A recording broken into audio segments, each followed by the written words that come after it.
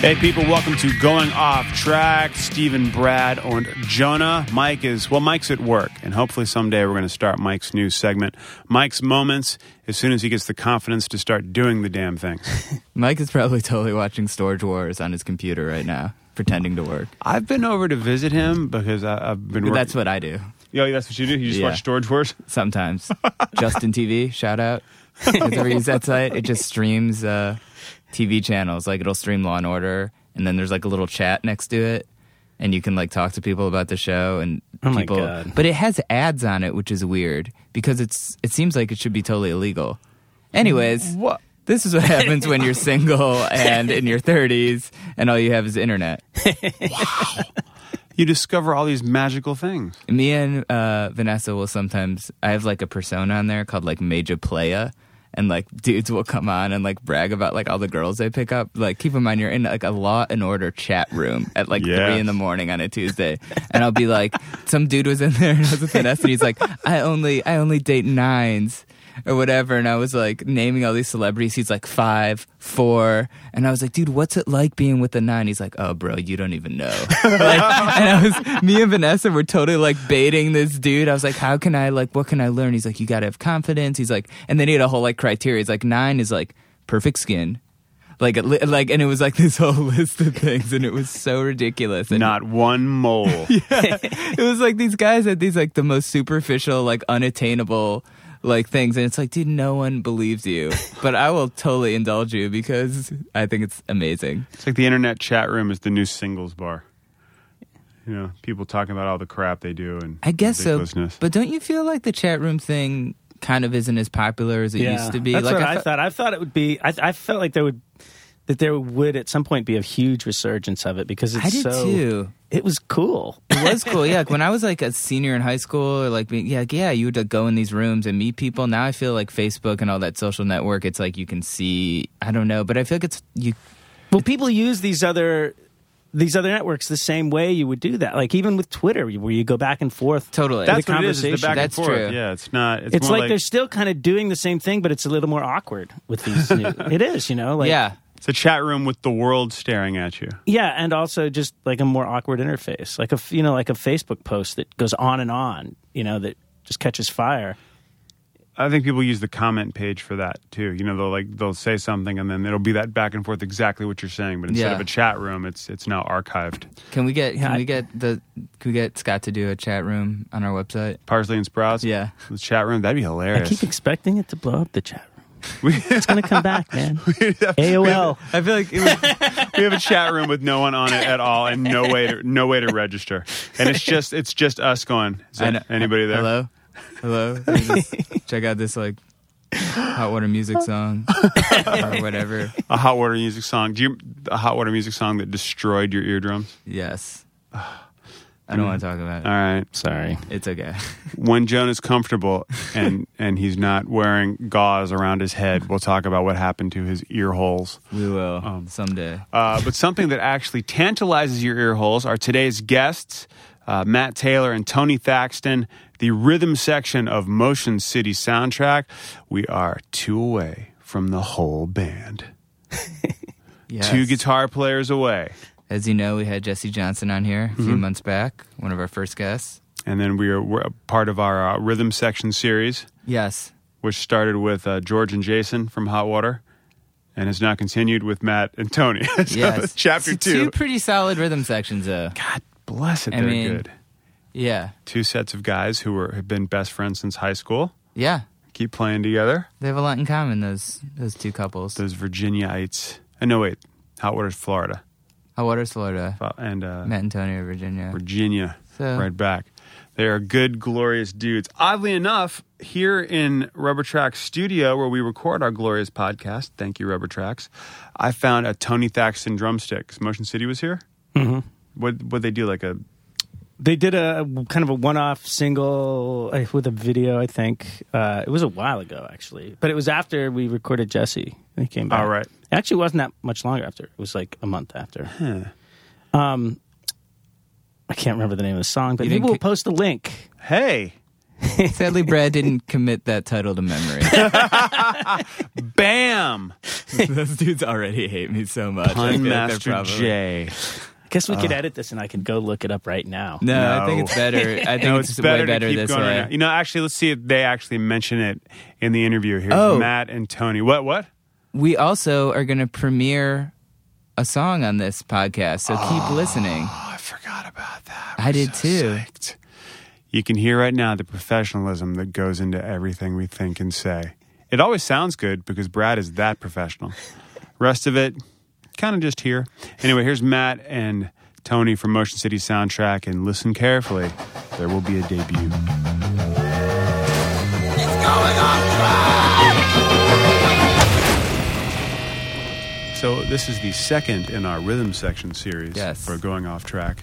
We had on Jason Black and George Rebello from Hot Water Music. Nice. Heard that. Oh, I mean, I haven't heard that. Yes, I mentioned that we'd done that. Yes, which was awesome. And now, Matt Taylor and Tony Thaxton from Motion City Soundtrack. Indeed. Boom. Whose new album, Go, is available right frickin' now. Yep. Mm-hmm. Indeed. And if you don't have it, you fucked up. But you can still go get it. Yeah. It was not a limited 3-week release. Yeah. I just meant as an error of judgment of taste. Not that it's away. But I'm glad you all jumped on that immediately. Wait, it's available. We're sensitive, can you tell? I bought it on the Me Tunes the other day. I got the full-on extended version. I was psyched. Nice. It was $12.99, not $9.99. I'm not premium. screwing around. Right on. Brett Gurewitz thanks you for those $3. Mm-hmm. Brett, you are welcome. Thank you for taking me to that Italian restaurant years ago. It was very nice, and not many Fazoli's? people. No, it's really hard to get into. You can't get into it. Oh, Maggiano's. No, it's another one. Keep going. Yes, pizza. Il Molino. Il Molino. Oh, I go all the time. You get in there, and the tables are all cramped. And before they bring you the menus, they give you food. Really? It was ridiculous. They just start, and they have a giant wheel of Parmesan, which I would have just eaten that. I've been fine with that. And they shove a knife in it, and the wheel of Parmesan, and then they just hand you chunks of Parmesan, and the place just reeks of just like old school Italian, like we've been here for years. This is how we do it. Do not argue with us. Order. We'll give it to you if we deem you worthy. So you do actually still order food? Yeah, eventually. They don't just bring you... Because I heard about a Mexican place in L.A. recently that you don't order. You just come in, they ask you like a couple of questions, like what kind of meat you want. And like, are you allergic to anything? I hope that's a question. I think things like that, and then they just bring you food. Like and I've heard it's amazing. Steakhouse approach. I back it. So what steakhouse approach? Like a Brazilian steakhouse. You just turn over the little card that's green, and the meat just keeps coming. Green means until go. You turn it back to red, and then you're like, hang on, I need 2 minutes to digest my meat. Yeah, but with that, like you get like your choices of meat. This apparently, like they actually like prepare some sort of meal, but you don't really know what they're going to make you. And you and Tony, how did you guys meet? Because I feel like you guys have known each other for a really long time, right? 9th grade gym class. What? We were the stars of the class, and we really had a lot in common. No, we sat on the bleachers together when the other guys played basketball. Literally, that's what we did. Where in 9th grade? What town?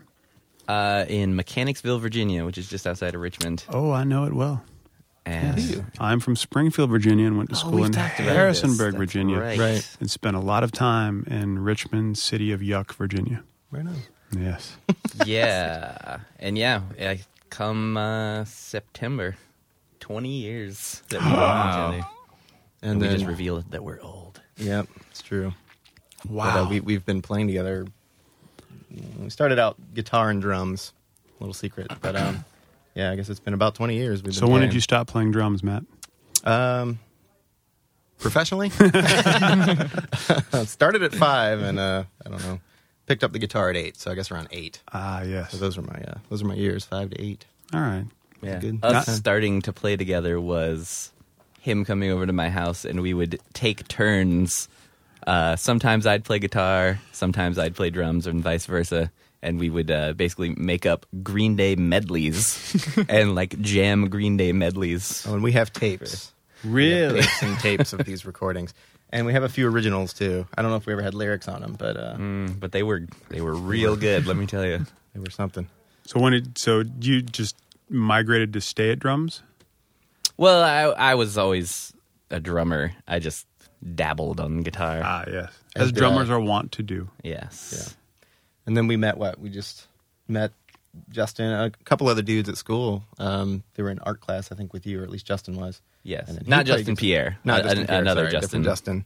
But yeah, we just kind of met these other dudes, and then I was like, well, I'll just play bass since we have two other guitar players, and then that's how that happened. My sister happened to have a bass lying around.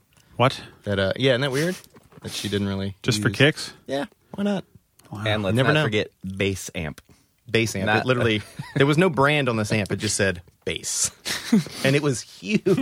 It was like, the handle was like this high, so you couldn't really lift ergonomically. It didn't work at all. But it did have wheels. I think Champ might have that amp. I know. That's I amazing. think I feel like I ended Champ- up buying it from like your dad or something. Yes. And then That's right. someone borrowed it from me, and then I You never haven't saw seen it again. since. Where is bass? And then Who knows? And then did you, like, after high school, decide, like, we're going to go to college, to the same college, and keep playing, or just go into playing? No, that was, we split up for a couple years there, but we had a band going at that point. But I went to a different school about an hour and a half away. He stayed in town and went to VCU for a little bit. But we would still, I'd come home for the weekends, we'd play shows. And, VCU, did you go to Twisters? Oh, yeah. all We the played time. Twisters many, many, many times. Yucky. Yeah. Quite Not yucky. exactly the nicest place. But I No. definitely missed that. Like, whenever you'd go to, there was a record store called Soundhole, they'd have a little flyer, and every night of the month, there's touring bands coming through. Is that the place that also sold porn? I don't think so, unless that was in the back room that I never Because there was went a in. record store in Richmond I remember going into where they were like, here's videos, and I walked over and I'm like, these aren't, like, action comedies. I mean, the name Soundhole definitely makes it sound that. I remember Yeah. going, visiting Yeah. people in Richmond. And of course, interesting. Plan 9. Yep. Yeah.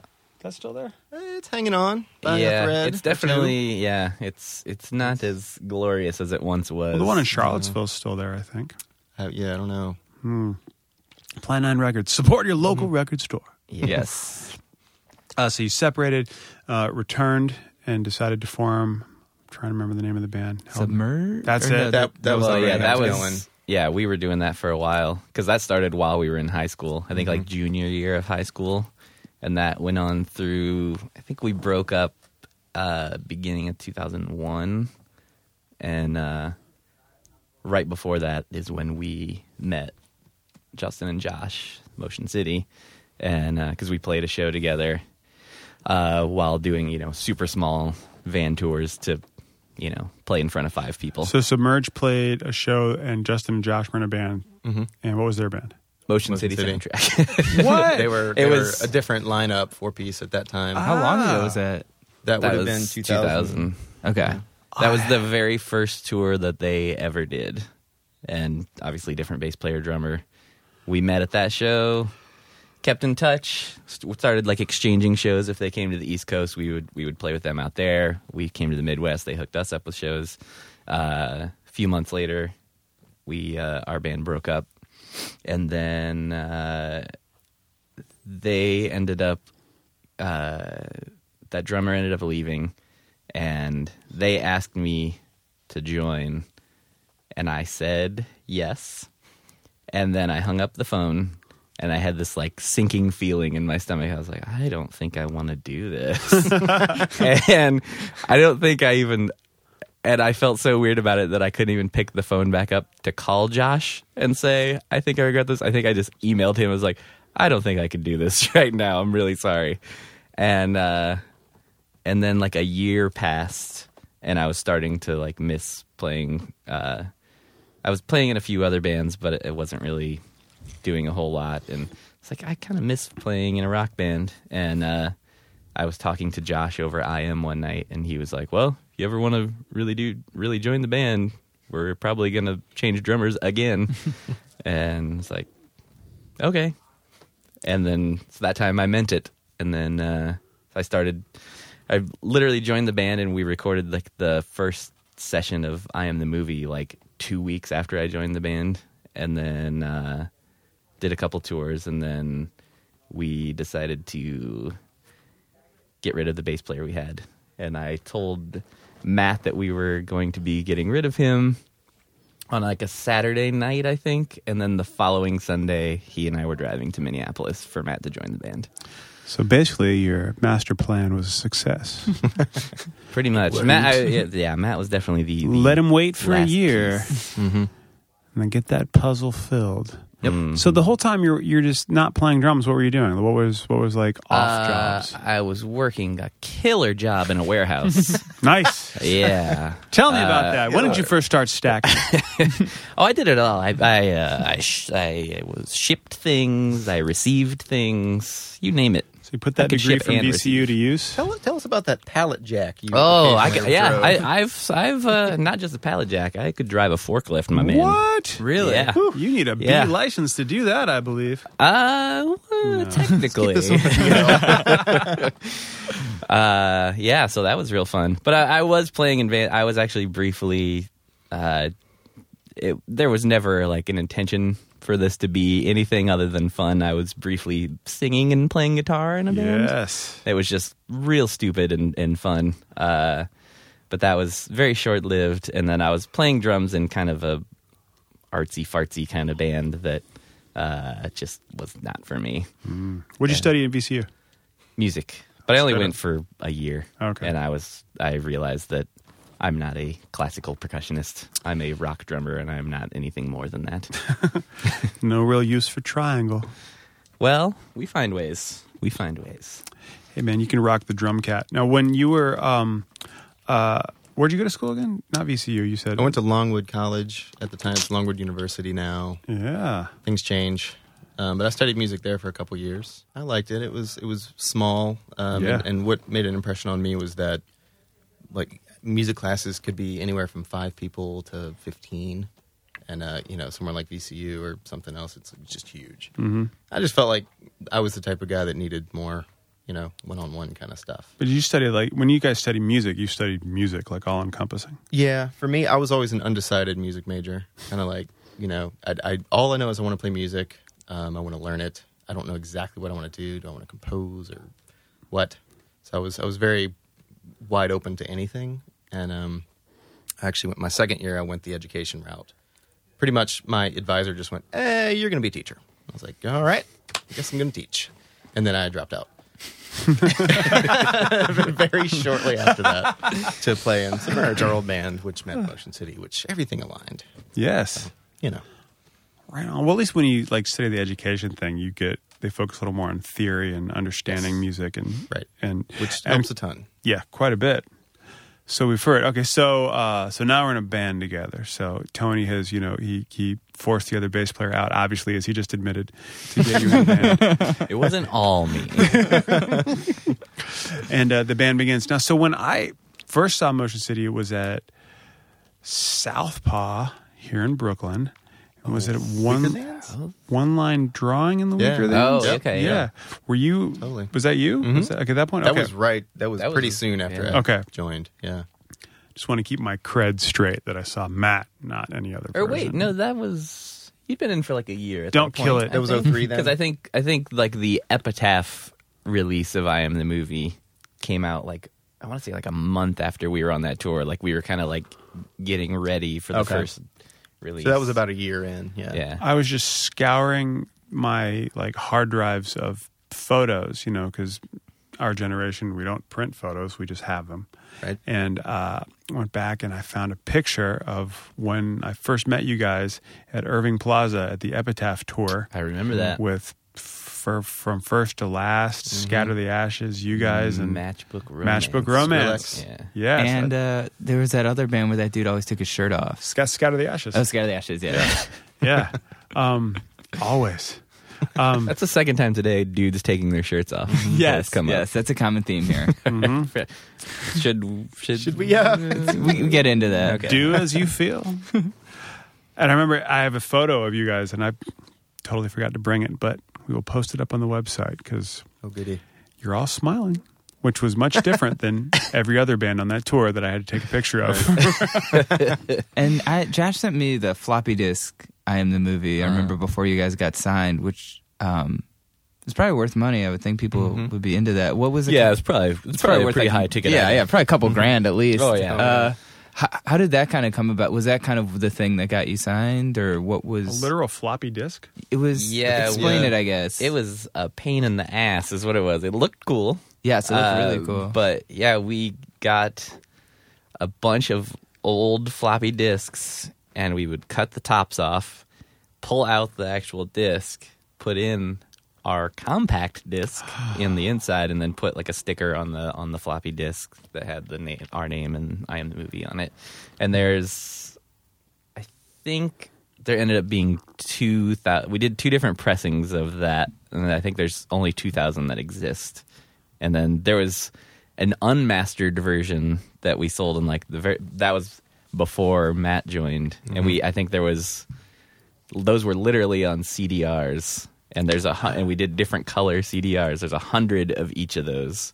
And so there's 4 different colors, and that's like the record wasn't even mastered at that point. That's Matt's just not mean on to the your record. fans. That's just getting, because there's some kid out there going, okay, so now there's 100 more CDs I have to try and find. Complete my collection. Get in touch with me, kid. Get in touch with me. Yeah, I have. Do you have one that's just blank, or does it have the print on the CD? Do you know? I don't know what the actual CD looks like. I can't remember. Yeah, It's at my because I don't parents' even house. have one of the real one. The one that I have, like one of the 100. I don't have one of the ones with the I think printing on same it. here. So I want one myself. All right, we can talk. All right. We could exchange a few things. Yes. Right on. So that was when I Am the Movie, right? Which one time I interviewed you and I said, "You are the movie," and Tony corrected me on live television. Don't think I didn't forget it. Apparently, that's what I do. I've been told I don't always have to correct people. No, you should. That's what I think. If I screw up, I call myself out on it. I feel the same way, and I feel that if I'm in a situation and someone says something incorrect and I don't correct them and someone else corrects them, then I feel like I should have been first. It should have been me who jumped on that. Speaking of correct, that guy should not have come in here just now. It's probably Leon. All right, so that's when I first met you guys around, I think it was Commit This to Memory. And you came through Fuse, and I think I interviewed you first, and then you came on and played, which was great, because for those of you who know Steven's Entitled Rock Show at Fuse, when a band came on and played, we were just very picky about it. Like, we chose all the bands, and we really just chose people we really liked. Oh, really? And because we only had a budget for a certain amount of performances, so we were very specific. So we wanted you guys to come on. That's why there was no audience, because we didn't want anyone else to enjoy it. We just wanted it to just be for the team and the crew and keep it, I don't know, it's like... And no viewers. Yeah. Well, here's my thing, man. If you're watching a didn't film band, that one. if you're watching a band perform on TV, watch them on Letterman or Fallon or even Jay Leno or just any talk show. They don't cut the shots of the crowd. I don't need to see a crowd enjoying That's true, themselves yeah. to like the band. You know, I want to watch them perform, and I like watching bands perform. So we're going to give you an experience you're not going to see anywhere else. You know, it's then kind of weird because then you're done playing and it's silent. Wait a minute. I believe you guys had that experience on Conan O'Brien. Oh, we did, didn't we? Yeah. Oh, We that did. tale has already been told on this podcast. Completely incorrect, by the way. What? See, here I go again, correcting people. No, I listened to that episode with Jesse, and I talked to him the other night. I was like, I listened to that episode. Pretty sure 75% of the stories you told were just completely incorrect. And he was like, knew it. I know. I realized later, he's like, oh, man. But I thought there's no way anyone will know. That is so funny. I love that he knew already. He's like, I know. Specifically his Conan story. Like, I think he had like 3 main points. All 3 were incorrect. Oh, that's awesome. He had like the gist, like most of the story was. Well, set the record straight. So playing on then Late Night with Conan O'Brien's a big deal for a band, because not a lot of shows have bands on them in the evening. So or late night. Especially your band, because you guys are all into that kind of stuff so much. Yeah, that's still like a huge like highlight of being in this band for me is when we got to do that. I'm dying to do it again. And he listens to this, right? So Conan? Yeah, Conan definitely is a I big know fan. for a fact Conan O'Brien listens to this show. Cool. Well, hopefully, he'll hear this. But yeah. So you get booked on Late Night with Conan O'Brien. What and you really get to happened? play. What really happened? No. First, you play in front. You get introduced, ladies and gentlemen, Motion City Soundtrack. Yes, Conan and O'Brien. so we played Everything Is All Right. Felt okay about it. It went well. Jesse said that our in-ears were not working. Completely incorrect. They absolutely worked. Heard everything fine. And we played the song, and then we walked off stage, and they said, "Don't change your clothes or anything. We're going to have you guys redo that." And so, because their board crashed right before we played, and so we came back out and played it to Me? just Jonah, some cameramen, My sister. and Matt's sister, and then Jay Weinberg was Max's son, was sitting at Max's drums watching us play. Those were like the only people in the room.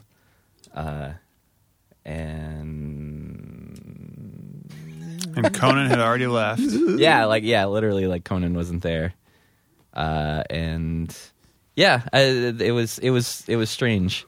But I think Jesse said we didn't know that we were going to not play to anyone, but they told us that before. Oh, so you didn't know. You were full on aware that there was going to be no one there. Yes. But then you get a little redemption. You get to play Fallon. Mm-hmm. Yeah, and that I think that was we haven't done that many shows, and that was definitely the most smooth any of them went. But that's a good show because you do that, then you get the web song. They put what We didn't get to do that. Oh, you didn't? No. Well, I'm glad I took it away from you then. Yeah, thank you. Sorry. Thanks for bringing up the source. Thanks for correcting me. Damn it to heck. So I wanted to ask, a lot of people think, you've really changed since you moved to LA and kind of have this kind of LA attitude. Oh yeah, Tony's Tony's jammed out. How do you respond to that, I guess? Well, I'm sorry, Tony. Can I correct Jonah? please. Tony lives in Glendale, It's true. not L.A. Yes, that is true. It's different. LA adjacent. Yeah. I've been there. What they say, right? Yes. Tony lives near many outdoor shopping areas and true. movie theaters. Yes, that's how LA I am. I like to go to Barnes and Noble and Read screenplays. Yeah. Oh yeah, that's exactly what I do. I sit and write screenplays all day, wearing sunglasses On your phone. and have a little dog in a bag. That sounds great. You shouldn't say L.A. adjacent. You should say east of Atwater. Because that just makes it sound super cool. Like, oh, wow, he's in the thick of it. He's right there. So one thing that I love about Motion City Soundtrack, among many things, is the songwriting process. And if I'm correct, Tony will correct me. Please don't be correct. Please don't be correct. You usually do the drums first, right? Steven. Here we go. No, we don't really have an exact way. We kind of just do whatever works. Like in the first few records, I would usually do the drums first. Unless your arm is broken. Yes. When we did our last record, My Dinosaur Life, I broke my arm. And it was right as we were supposed to be finishing up writing and starting recording. Don't bury the lead. Tell everyone how you broke your arm and how long it took for you to realize your arm was broken. And maybe not you, maybe the medical world. Well, first of all, I broke it because I fell. Sober, correct? No. It was New Year's. Right? It was New Year's. It was literally an hour into the new year. Started out the new year by falling and breaking my arm. I literally do not blame the beverages. It was just one of those things that I kind of slipped and fell exactly the wrong way. You think someone dealing with rhythm and time and keeping beats with their feet would have more coordination, wouldn't you, Jonah? Oh, believe me, it's not a. That's why I was so shocked that I broke my arm, because I fall plenty. I can't tell you how many stairs I've fallen down in my life. Yeah. Especially for all those years of playing football and not being injured. Oh yeah. Don't get me started on my athletic past. Yes. So then you were misdiagnosed or something? Yeah, I went to the emergency room, and they sent me home telling me that I just sprained my arm. And that didn't seem right to me because I couldn't move it at all. It hurt like nothing I've ever felt. And because I'd never broken anything in my life. And they sent me home with just a sling and some painkillers. Mm. And It can only end well. yeah, because what I found out afterwards was that they just x-rayed like my shoulder. They didn't x-ray my arm for some reason. So they only looked at above where the break was. And if you've ever seen the picture of the x-ray, it's completely broken. Like it was not attached anymore to the rest of my lower arm was not attached to my The upper silence arm. you're hearing is me trying to keep my vomit down. And so then that was then New Year's Day, which then fell on a Friday. So then it was the weekend. So I couldn't even like go to see a real doctor because it was the weekend. And because I was convinced that it was broken. And so I went to see a doctor on like that Monday or Tuesday as soon as I could get in. And I find out later, once again, they don't x-ray my whole arm. He x-rayed basically like my elbow and down. And then so he tells me then he's worried that maybe I tore a muscle or something.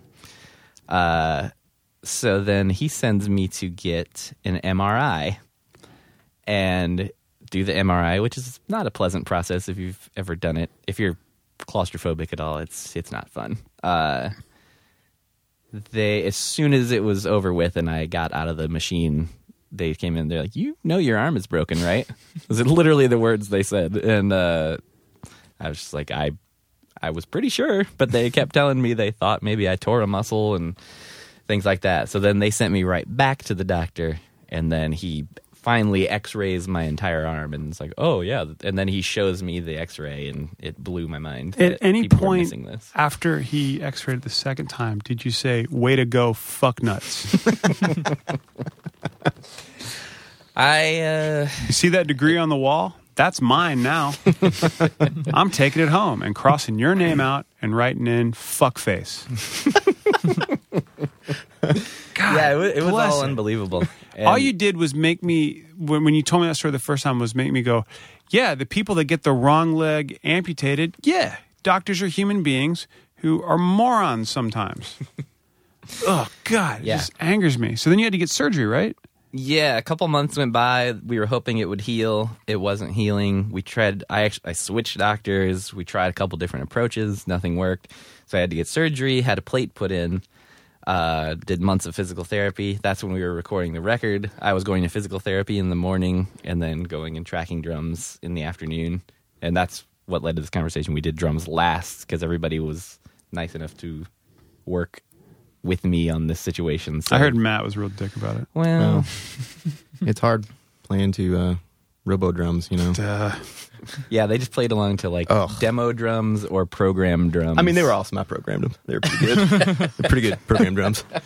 But no, seriously, it was quite an experience because, you know, when you're used to playing with this guy, he beats the crap out of the drums, and then you go play to like you can't even hear the drums hardly. No energy. No to this energy. at all. So you're like in there like trying to imagine what it would feel like if he was actually playing. And anyway, Yeah, it was strange. It was kind of nice for me though because by the time I got to the songs, I'd been hearing them for a while because, you know, sometimes things change in the studio, and so like the song was kind of laid out for me, and the natural changes that happen, because sometimes when you do drums first, things happen, and then you're like, oh, I wish I would have known this was going to happen, then I would have done this there. And so it was kind of nice in that respect for me. I know everyone else hated it, but I mean, at any point, you're sitting there talking to these doctors, and like, I'm a drummer. Yeah, I'm a drummer. Yeah, Oh, fix yeah. my fucking arm. I'm a drummer. Yeah, by the way, yeah, you hear that text? That's Rick Allen. Yeah, fuck you. I'm a drummer. You know? yeah, it was not fun. And then just I'll wrap because I can ramble about the arm for a while. But I got the plate, did physical therapy, recorded the record, started playing shows, and then months and months went by, and then suddenly my arm. I had my surgery in April, and then in like late October, my arm got very red and swollen, And then I went to see. Actually, no, I was going to go see a doctor in a few days, but we were actually here in Brooklyn, and I stayed at Jesse's place, and I woke up in the morning, and my arm was just unbelievably red and huge, and so I went to the emergency room. That was a hellacious experience. I was there all day long. By the end of the day, it had gotten so swollen that my scar actually started to rip open a little bit. Why do you want me to vomit on the podcast? Just telling you the truth, man. And the emergency room, just to fit with my theme of what had been happening, was just a disaster. Everyone was telling me different things. Then they wanted to, after literally, I was there for over 12 hours with trying to get someone to see me. And then they wanted to just admit me for the night. They told me that they were pretty sure it was infected. And they were like, well, we'll admit you and then we'll see you in the morning. I was like, well, at this point, it's like, I want to just fly home and see my doctor. Yeah. So I wrapped my arm up, left the hospital, flew home the next morning, went straight to the doctor as soon as I got home. And my arm was infected. I went into surgery like a couple days later, and I had to go into surgery twice within a couple days because the infection was so nasty. They took the plate out and cleaned out all the gross crap that was in my arm. So is there metal in your arm now? Are you still a cyborg? They took it out when the infection happened. The good thing about it happening at all and so much later than the initial surgery was the bone had healed under the plate. So if that hadn't happened, I would have had to like start all over again with physical therapy and all that garbage. It's got to be so daunting as a musician to like, especially, you know, when you're using your limbs to do something to just get yourself back into shape, and especially to be able to do what you do and play how you play, you know, which is very well. It's Thank you. I think about it like daunting, and like, do you have that point of pre-surgery, post-surgery, like, oh, I remember how I played this song before then, like this is a little harder for me, or not really. It was maybe a little bit at first, and I will say that when the plate was in my arm, I did play some shows like that, and it did feel weird, and it just felt off. But then once they took the plate out, like, I totally felt back to normal. Like, I still maybe was a little weak because it had been doing nothing for so long, but yeah, like, I feel like the plate was just had this weird effect on me. Well, it's harder for the CIA to track your movements without the plate now, so... I have no witty retort. What I think might be interesting for people who don't know you guys personally and just know the band is that, Matt, you're really into metal. Tony, you're really into Huey Lewis. Who isn't? It's true. Love it's true. We're all over the place. Yeah, which I think is interesting because you might not know that just based on the music. Right. Justin's into the Carpenters, Yeah. like big time. I had no idea Profession, though. Yes. I had no idea about the metal thing, but Huey Lewis, God, I love Huey Lewis. They're fantastic pop songs. Yeah, Tell me they're not. Dude, they're perfect. I literally play them for my children. Like, they're awesome. You're a good dad. And now to get nerdy. And not nerdy as far as comic books, which we can veer towards, but stuff that I don't know anything about. When you're recording a record, and I've heard that you, Matt, can play everything. You can sit down. Oh, that's definitely true. Yeah, everything. Sit down. Piano. I've heard you're an amazing flautist. I dabble. Your In bassoon the work woodwinds. is subtle. Oh, don't get me started on his bassoon work. Bassoon And don't forget the elbow. Yeah. And of course, how bassoon do we have to get out of here? Two bassoon. Oh, wait a minute. Wow. not even a sousaphone reference. Oh my god. Oh, wow. 2 in 1. Impressive, Tony. That's what we call a twofer.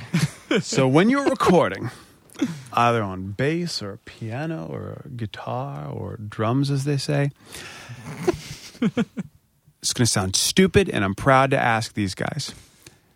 Do you write down every note so you can remember it for later, or you just trust yourself to remember it, or do things get transcribed? We don't write anything typically. It literally, we don't write anything anymore. Anywhere. I don't know how to write anymore with all these electronics. But no, it's all up here, which is about the only thing I can remember these days in my age is music.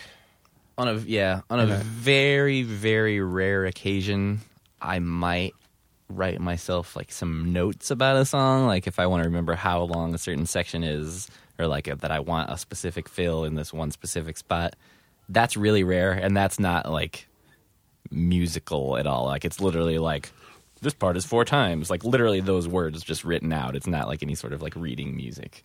See, that amazes me because your playing, Tony, is like, to me, very technical and so damn precise and spot on every time I've seen you play, which is a bunch. So I always think, like, how the hell do you remember that? No, you're playing it all the time, and that's what you do for a living. It's your job, your art. So you are doing it over and over and over again. You do that because you like it, you know? I'm sure there are songs that you get bored playing, but someone out there listening loves that tune, so you're not going to deny them that. But when you're playing, I mean, do you always play it exact every time? Like Neil Peart said that for Tom Sawyer, he said, I never play it. He said, like, that song is so hard for me to play that I never play it right the way I did it the first time, each time. I'm paraphrasing, obviously. But that like sometimes I'll play and be like, oh yeah, I really nailed it that time. You know, do you guys feel that way about certain tunes? Yeah, I try to pretty much play everything like I play them on the records, unless like as time went on, like I have this thing that came to me that was like, oh, that sounds cool there. I want to add that, but it's usually something very minimal, and like, but yeah, for the most part, I try and play everything pretty much how it's recorded. Do you think, Phil, that in Motion City there's like a musical like director, or is it really a collective? I think it's definitely a collective thing, but sometimes in the studio there are people that are more involved, just kind of that stay in the control room, and some people like to get away and kind of clear their heads a little bit. Where do you fall? I'm usually in there if I'm, not directly listening or directly focused. I'm listening.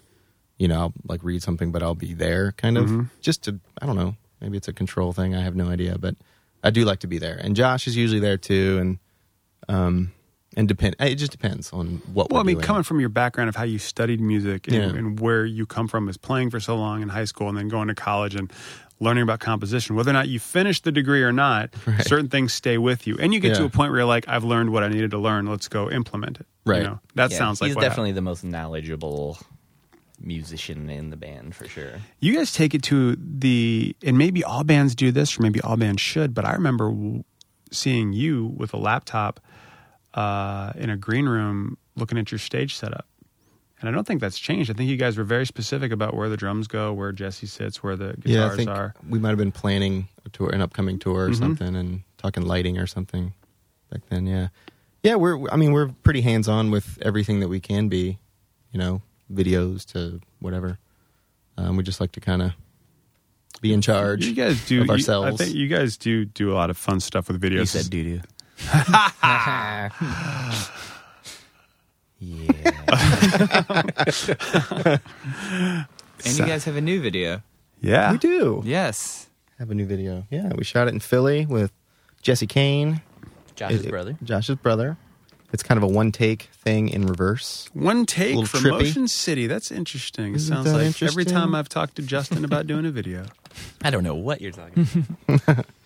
Yeah. I like that sort of thing. So it always works for you guys. Yeah, I like it after you're done with it. I hate it. Yeah, it seems. Oh my gosh. It must Shooting be way videos harder. is definitely not my favorite thing to do. Yeah, you get bored or you just get annoyed. Do you feel like day. do you feel like you're getting away from it? I feel that videos are kind of going a different route. Well, Yeah, that's something I I've been wondering is like I'm not saying I'm right about that. It's literally I just wonder is who watches them? Do people still watch them? I honestly don't know. A few, but not nearly as many as that used to watch them. I guess maybe on your website, but I think that music videos are going to end up being similar to what happened with the Beatles. The Beatles got so tired of touring they just wanted to make short films of their songs, that didn't have them playing or doing anything. And I see that as really going to what I used to rail against about music videos. Like, I always wanted to watch a band play. I didn't want to watch a story or something happen. Now I kind of want to watch a story and see something happen. In one of your videos, I'm so bad with song titles. Thank you, iTunes. I just go with tracks. I'm with you. Video off of what the kids dressed as the Heart. Broken Heart. Broken Heart. You'd think I would have remembered that off that record. What's that record called? Even if it kills me. That's the one. I was going to say This Is For Real, but that's a song off that record. Yes. It is. That you guys aren't even in that video. Yeah, that was No. my favorite video shoot. I was going to say it's a fun video, right? It's very cute. It's Yeah. great. It gets the point across. It's cool. That was another Jesse Kane That was production? another Jesse Kane Yeah. joint. Yep. See, good shit. Definitely.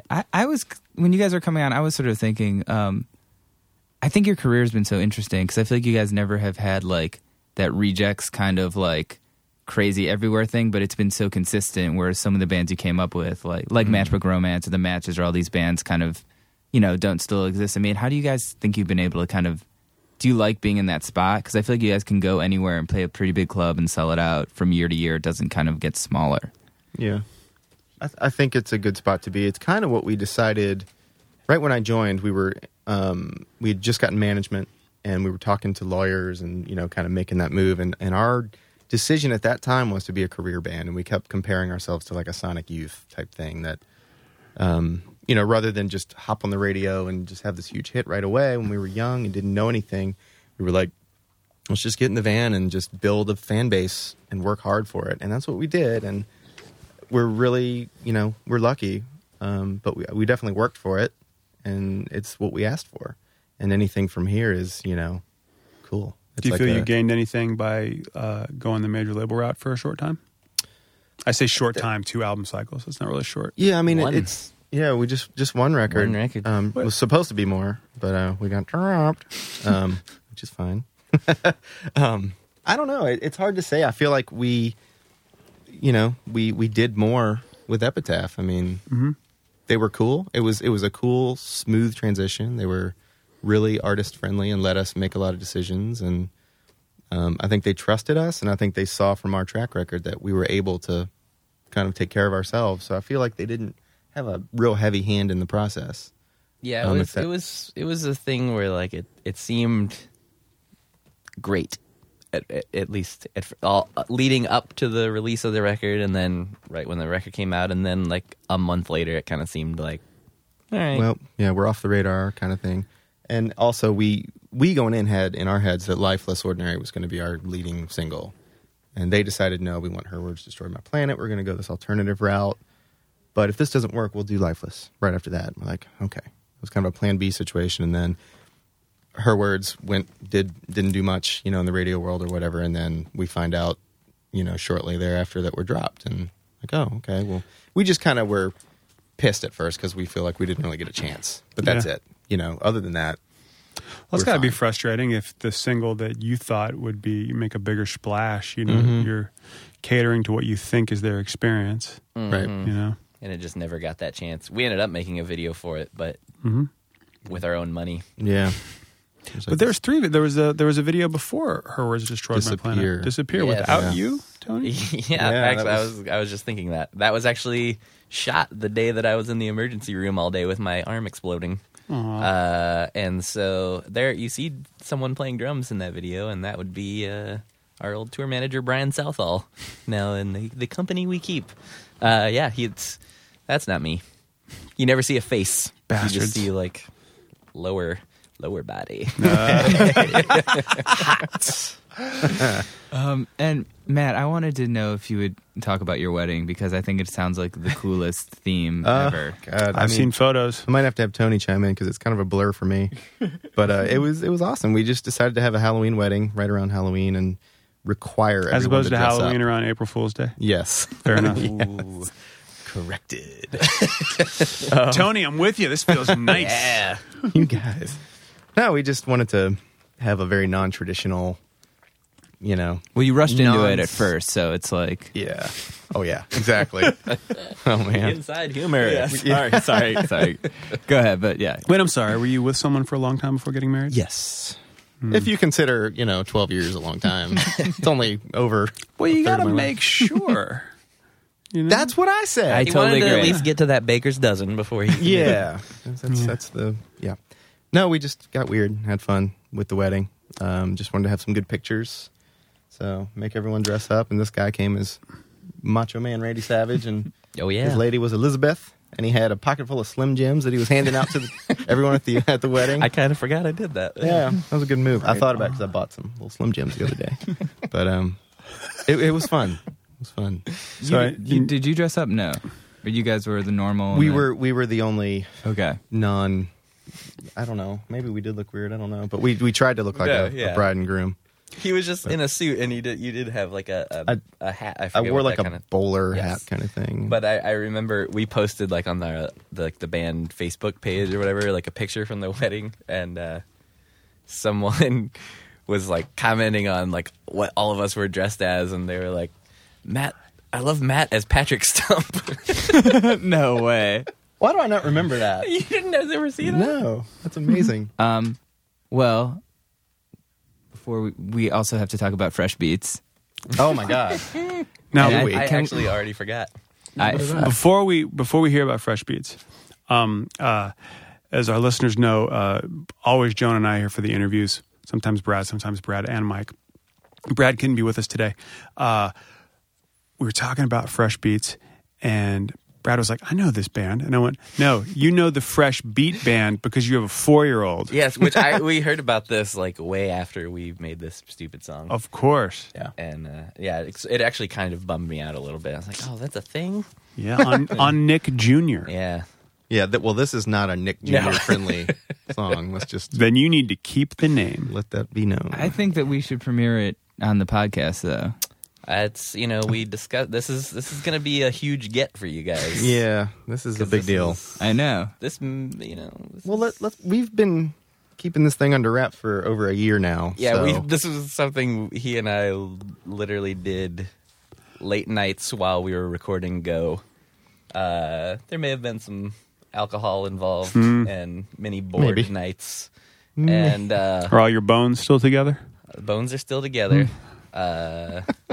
There was it was just fun and very entertaining to us. Maybe only us. Maybe. Yeah, we'll find out. That's Yeah. fine. Maybe How we'll would hear it in you- this podcast. Maybe how- you won't. How would you describe it? If you were going to do as they say in the film word, a log line, you're going to say, it's Pulp Fiction meets Snow White. I would. It's like DJ Jazzy Jeff, not the Fresh Prince, meets Michael McDonald, meets. What would you? I'm thinking the late Michael Jackson may resurrect and want to record this song himself. That's what I was going to say too. Yeah. Well, I'm in. Yeah, that's very exciting. You got me hook, line, and sinker. It's a hot Fresh. track, you guys. Shit. We're excited about it. Shit, yeah. Fresh Beats. Right on.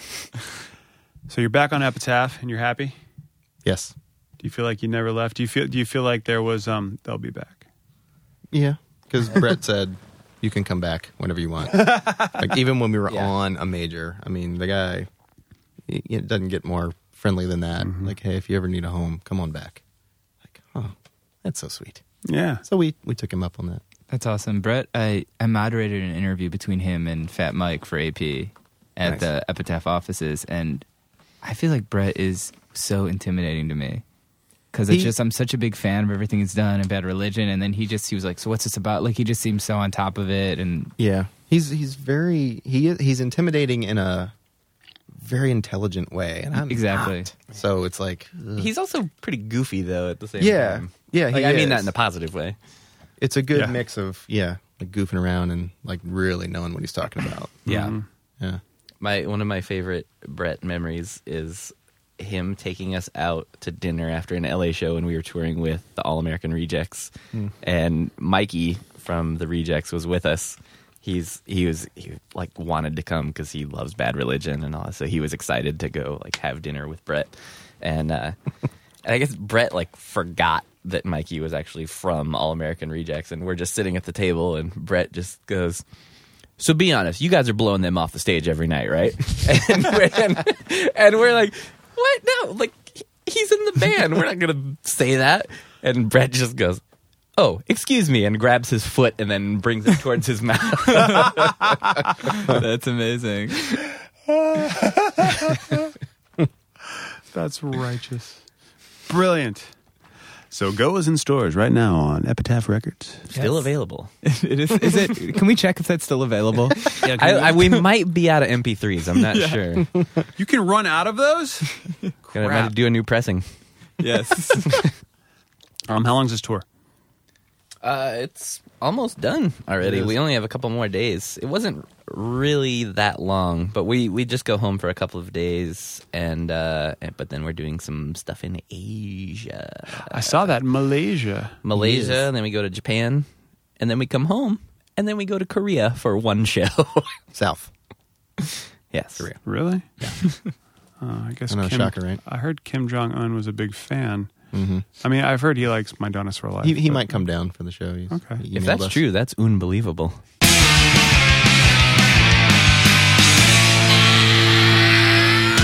So Matt and Tony, straight out of the suburbs of Richmond, Virginia. For those of you who live in Richmond, Virginia, why are you living there? Maybe you should move. No, I'm kidding. No, I'm not. I've No, been you there. should move. Yeah, wow. God, No, boy. actually, Richmond. There's some cool parts. You should stay there for a little while, but not. See what else is out there. Get out of the squat and Eventually. stop writing poetry. Yeah, you know? can always go back. Publish your poetry, go visit, maybe hang out. You can go back and have kids. Yeah. Not in Richmond.